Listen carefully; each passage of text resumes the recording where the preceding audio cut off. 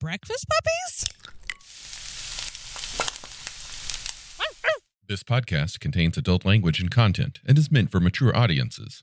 Listener discretion is advised.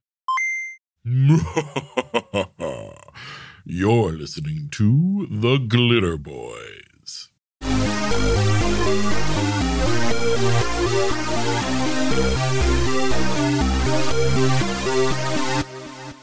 Just Jacob is joining us again for another intro recording. This time we're looking at Beyond the Supernatural, which is yet one more of those Palladium franchises that Matthew and I basically know nothing about.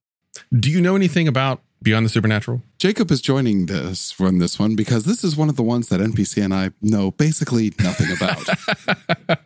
Yeah, Beyond the Supernatural, it's one of the granddaddies of the Palladium verse. I talk about the three tentpoles of what became Rifts, those being, to a certain extent, Heroes Unlimited, After the Bomb, and Beyond the Supernatural. Beyond the Supernatural originally came out in 1987 by Randy McCall and Kevin, and got updated just recently in January 2005 with a major facelift and removal of a whole bunch of stuff.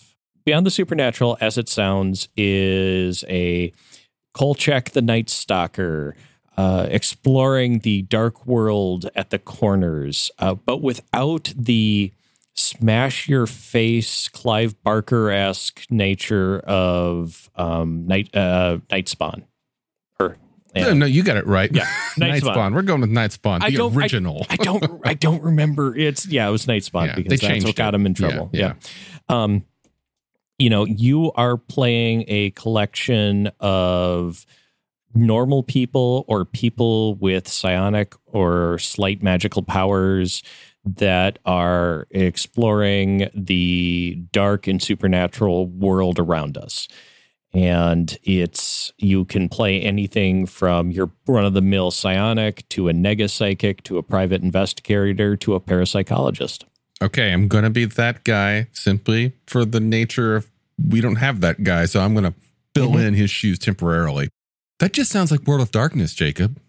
You're not playing a vampire. You're not playing a werewolf. But World of Darkness, you don't have to play a vampire or werewolf. Well, yeah, I mean, if you want to play the super limited hunters classes out of World of Darkness, then you're absolutely right. The thing is, unlike World of Darkness, where it's superheroes in the world of the supernatural, Beyond the Supernatural, you're on the bottom side of the power dynamic in so many ways. Yeah, sometimes you'll just run into a, poltergeist possessed flock of chickens, and that might be the adventure. The other time is suddenly there is a cursed statue that is, destroying a manor, and you need to figure out how to take out this bulletproof lightning bolt throwing demon that has possessed it. It runs the gamut. Like I said, very much Kolchak the Night Stalker, that sort of thing. There's a little bit of scanners thrown in there with some of the psychic powers. The magic tomes and stuff. You can definitely see where they pulled some of the ideas that they laid out in Palladium Fantasy with the Diabolist and a couple other classes there. While those are not brought over directly, you can see where they were cribbing their own notes, and in a good way. It's definitely a game about not necessarily holding all the cards while facing the supernatural. Okay, so I'm guessing then there's psionics with stuff. Yeah. Yep. Magic? In the original version, yes, there was. There were two classes that could use magic. The Arcanist, and I cannot remember what the other one is. Now, are these kind of like the Heroes Unlimited version of the Mage, or? Yeah, it's kind of similar to the Heroes Unlimited version of the Mage. The Arcanist was the big spell thrower. Think something more along the lines of a Leyline Walker or some of the other magic classes of Rifts. It was closer to it, just without the MDC, but a lot of the same. Some of the spells are exactly the same. Okay. There is also psionic / magic mechanic class as well. Yeah. That is where they cribbed the Technomage from for Rifts, and it was in Beyond the Supernatural. Think more along the lines the way they're doing it. Russian experiments into psychomancy and that sort of thing. That's kind of where they're cribbing from. So when we were preparing for this episode, you mentioned something that I found very curious, which was that Beyond the Supernatural was apparently the origin of the PPE concept and magic that Rifts became, and then Palladium eventually second edition turned into. Yep. Beyond the Supernatural. You're right here in the first book, in the first edition book. There's PPE. A lot of the game revolves around ley lines. Mm-hmm. The Laszlo Agency, which Victor Laszlo, one of the major characters in Rifts, is originally set up in Beyond the Supernatural. All of that was laid out in this book and in this game and got expanded upon into Rifts. I want to talk about something which struck me because this is my first time looking at the book. You have two very different competing artists. You have the very clean Kevin Long and playing right next to him, you have this beautiful, dirty, kind of the best part of White Wolf art. O'Connor. It's just gorgeous. Give me a page reference so I can see what you're talking about. I'm looking at the first edition right now. Mm-hmm. Let's see. Let's go with page 36. Excuse me, 26. 26. I'm going like, this is a skill list.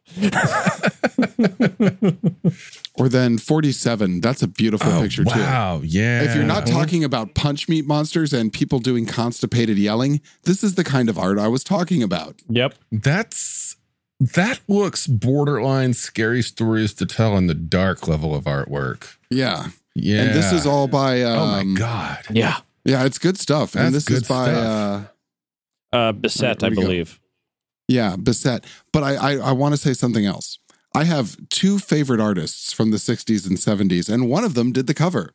Mm-hmm. Richard motherfucking Corbin. Mm-hmm. Just, I mean, a smutty artist, if you're familiar with his work. God bless his evil little soul. Yep. I have no idea what he's doing on the cover of this, but it's, I love his monsters. I love his heroes. I love the ladies that he draws. And once again, this is some of the best. This is a Matthew Happy place. This is all the artists he really likes. If there was Boris Vallejo in here, he would have checked all my boxes. And once again, talk about a Palladium book which cover sells the game you're playing. Mm-hmm. This game, you're going to shoot a thing that eats you. Yeah. There's this woman diving to grab a Eldritch tome, a guy just spraying with an Uzi, another person who's getting eaten by this beast, and they're in some weird hieroglyph covered ruin, and that's what this game's about. You're not on the power side of this dynamic. Yeah. You are punching upward. However, that brings me to get you to talk about what I think is one of the more ingenious mechanics of the game, that your characters have more power the closer they are to the supernatural. Yep. You could be the psychic and have a great array of powers, but when you are not around other supernatural elements, your ISP is pitifully low. You might be able to get off 1 or 2 powers a day. Mm-hmm. But it amplifies the closer you get to other supernatural sources like demons and creatures. Or ley lines. Yeah. I think that's a really cool ability. Like, that makes it so that you've got a built-in limiting mechanic for the world, which is something that I feel a lot of conspiracy horror investigation games don't do right. When they give players the ability to play characters that have magic and psionics, that tends to break those games. It tends to make it so that the GM is more limited in what they can throw against the party to challenge them. However, this means that they're unable to use those powers to just win in reality. They can't just like become, you know, some god of finance by corrupting the minds of people to give them money or whatever. They can't break the world, but they can fight the monsters. And I really like that. And that's a great one. That is one of the things that they really toned down in the second edition. And in the BTS community, Beyond the Supernatural community, there's a lot of mixed feelings about the second edition. One of the biggest hurt feelings is they pulled the Arcanist class completely out, which was the major magic-using class, because they were going to put it in this supplement that doesn't exist and hasn't existed for years, and it's still listed as coming soon on the Palladium Plate. Please, Kevin, put me out of my damn misery. Mechanoid Space. They're going to be released together. And then they, in the second edition, they also redid all of the occupational character classes. A lot of the psychic classes are much more echoes of classes that existed in Rifts, like the Firewalker class got introduced, which is, you know, the burster. The latent psychic is still there, thank God, but they kind of straitjacketed some of the psychic ones. They added a couple others, you know, like, let's see, they added the autistic psychic savant, which, oh my God, don't even get me started. Itself right there. Yeah, for 2005, no less. They straitjacketed the psychics a little bit into some very specific roles that aren't as freeform as the Beyond the Supernatural was.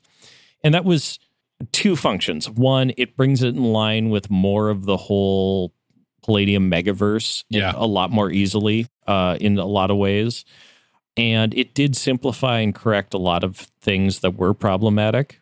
But, you know, overall, I like both editions. They both have their pluses and minuses. And if you're ever thinking about running the game, just make sure that no one takes a Nega Psychic. Otherwise, you will have party-on-party killing within the first half hour. Nice. So I just had this weird thought, and it's not about this game specifically, but it's about this game and the last game, because I'm just flipping through 40 pages of cut and paste of guns down to the cop kneeling at the crime scene and the weapons and equipment.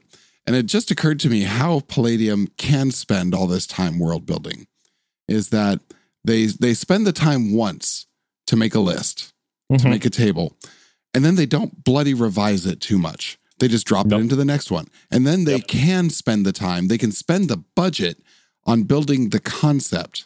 And while I knew they did both those things, I never figured out how they did it. I think that's exactly how they did that. Here's what I think Palladium should do.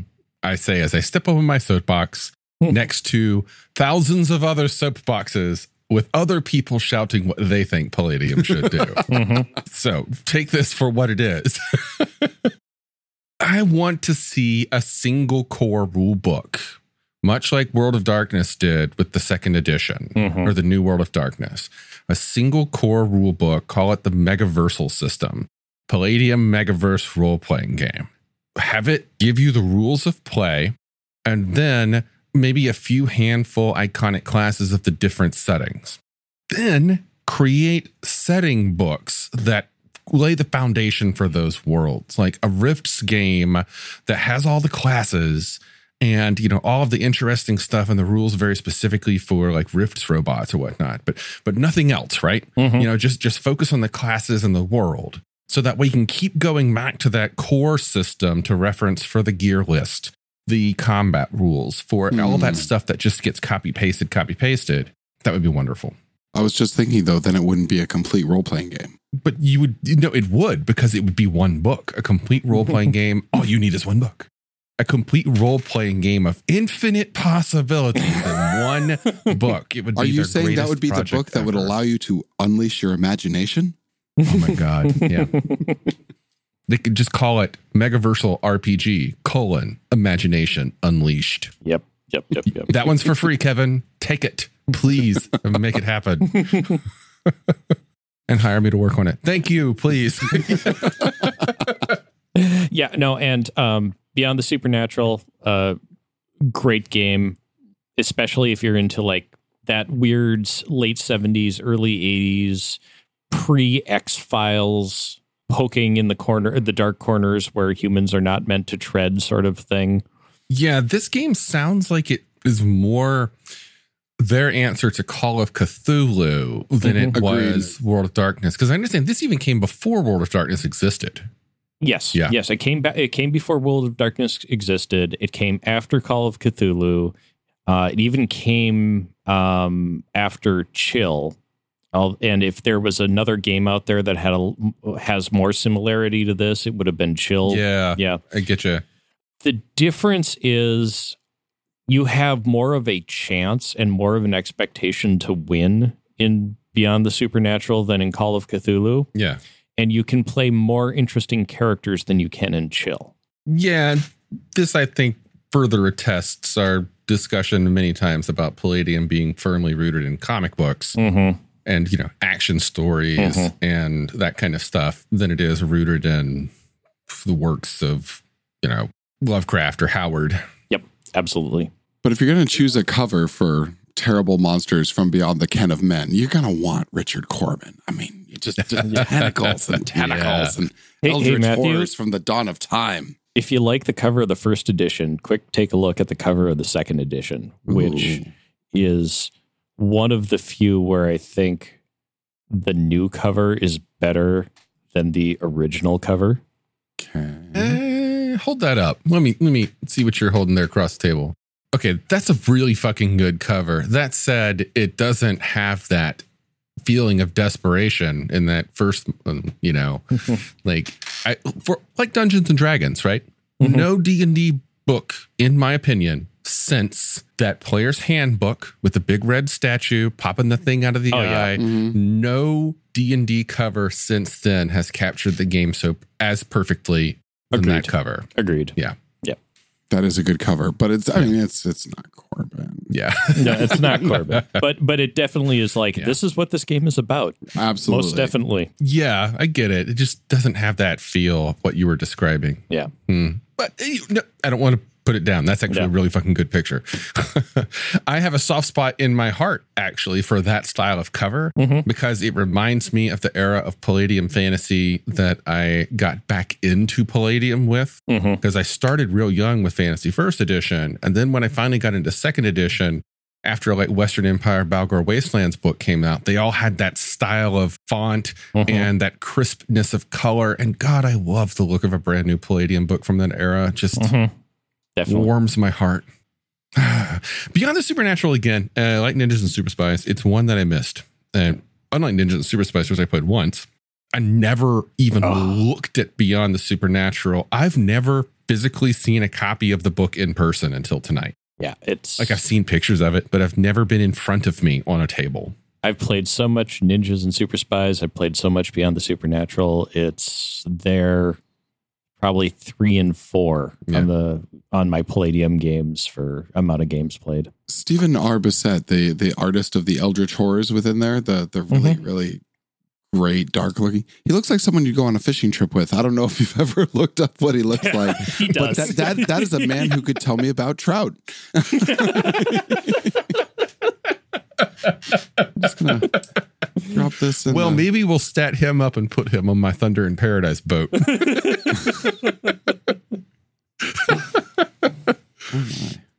I don't have anything else to say about this game specifically, but I do want to give a shout out to some other conspiracy investigative horror games that I wish more people would talk about. Everybody talks about Call of Cthulhu. Everybody talks about World of Darkness. Everybody talks about Gumshoe. However, back in the day, in the late 90s, very early 2000s, there was a very short-lived campaign setting for a very short-lived role-playing game the last role-playing game that old school actual TSR ever published, called Alternity, was a setting called Dark Matter. Dark Matter was a modern day conspiracy investigative role-playing game, and it is, in my opinion, still to date, after every one that I've read since, the best. The richness of that book, that first book, the Dark Matter campaign setting, is one of the most beautiful, well put together, evocative role-playing game settings that I've ever seen for a traditional role-playing game. It's a shame it basically vanished. They tried to like reference it a little bit in D20 Modern, but Alternity just did it so well. Right. And the other one is Unknown Armies. I want more people to talk about Unknown Armies. And for Palladium fans, I highly recommend checking out Unknown Armies. If you can find a copy of either the second edition or the recently released third edition. But my memories are mostly in the second edition, which is the beige cover. That game has a D percentile skill system that is a very, very, very easily drifted over or used for inspiration for Palladium skills. If you want to add just a little bit more variety to the way that you roll your skill checks, check out Unknown Armies and the way that they do it. And if you want to play a percentile-based horror game, modern conspiracy horror that's just fucking out there, just some strange concepts that aren't Lovecraftian and are more postmodern what the fuck. Yeah. Check out Unknown Armies. Definitely. One of the weirdest magic systems out there, and I love it to death. Yeah, fantastic games. Anyway, stepping off my soapbox now. No longer advertising, no longer, telling Kevin what he needs to do. Do we have any last words about Beyond the Supernatural? Give it a shot. Realize when you pick it up, you're not opening up an X-Files clone. Realize that, quick, pop in an episode of Kolchak the Night Stalker, and then get ready to beat back the horrors from the corners of the universe, and hopefully keep yourself intact afterwards. One of the problems of working on a podcast series like this, especially with something with such a vast library as Palladium, is that you're like, where am I going to find the time to fit in yet another campaign? It's like, oh yeah, I'm going to play that. And you put that in the back of your head. And then, I've got about 30 of those now. And this one's on the list. I'd like to play this one. Oh my God, he really does look like he's going to talk to me about the various types of bait and lures. Yeah. Wow. Drop that in the chat. Yeah. Oh man. Yeah, we will definitely be sharing this picture in our notes. If you want to know what the face of darkness and horror looks like, it looks like Roy at the bait shack. All right. On that note, good night, folks. Good night.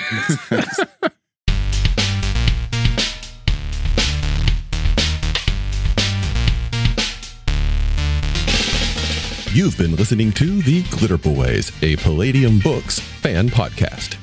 Glitter Boys, Rifts, the Megaverse, and all other such topics are the property of Kevin Simbita and Palladium Books. Please buy all their stuff and help keep them in print and making more games. You can order directly at palladiumbooks.com, and their entire catalog is available digitally at DriveThruRPG as well. Our opening music is 8-Bit Bass and Lead by Furby Guy from freesound.org. This closing music is Caravana by Philip Gross, available at freemusicarchive.org. All sound effects used are self-made or acquired via Creative Commons 0 license. If you like what you have heard, find us on Twitter and Facebook as The Glitter Boys. That's BOIS. And check us out online at breakfastpuppies.com/glitterboys. And also join us on the Breakfast Puppies Network Discord at breakfastpuppies.com/discord. And if you want to help us out, please spread the word and help us build a community. Thanks again for listening. We'll catch you next time.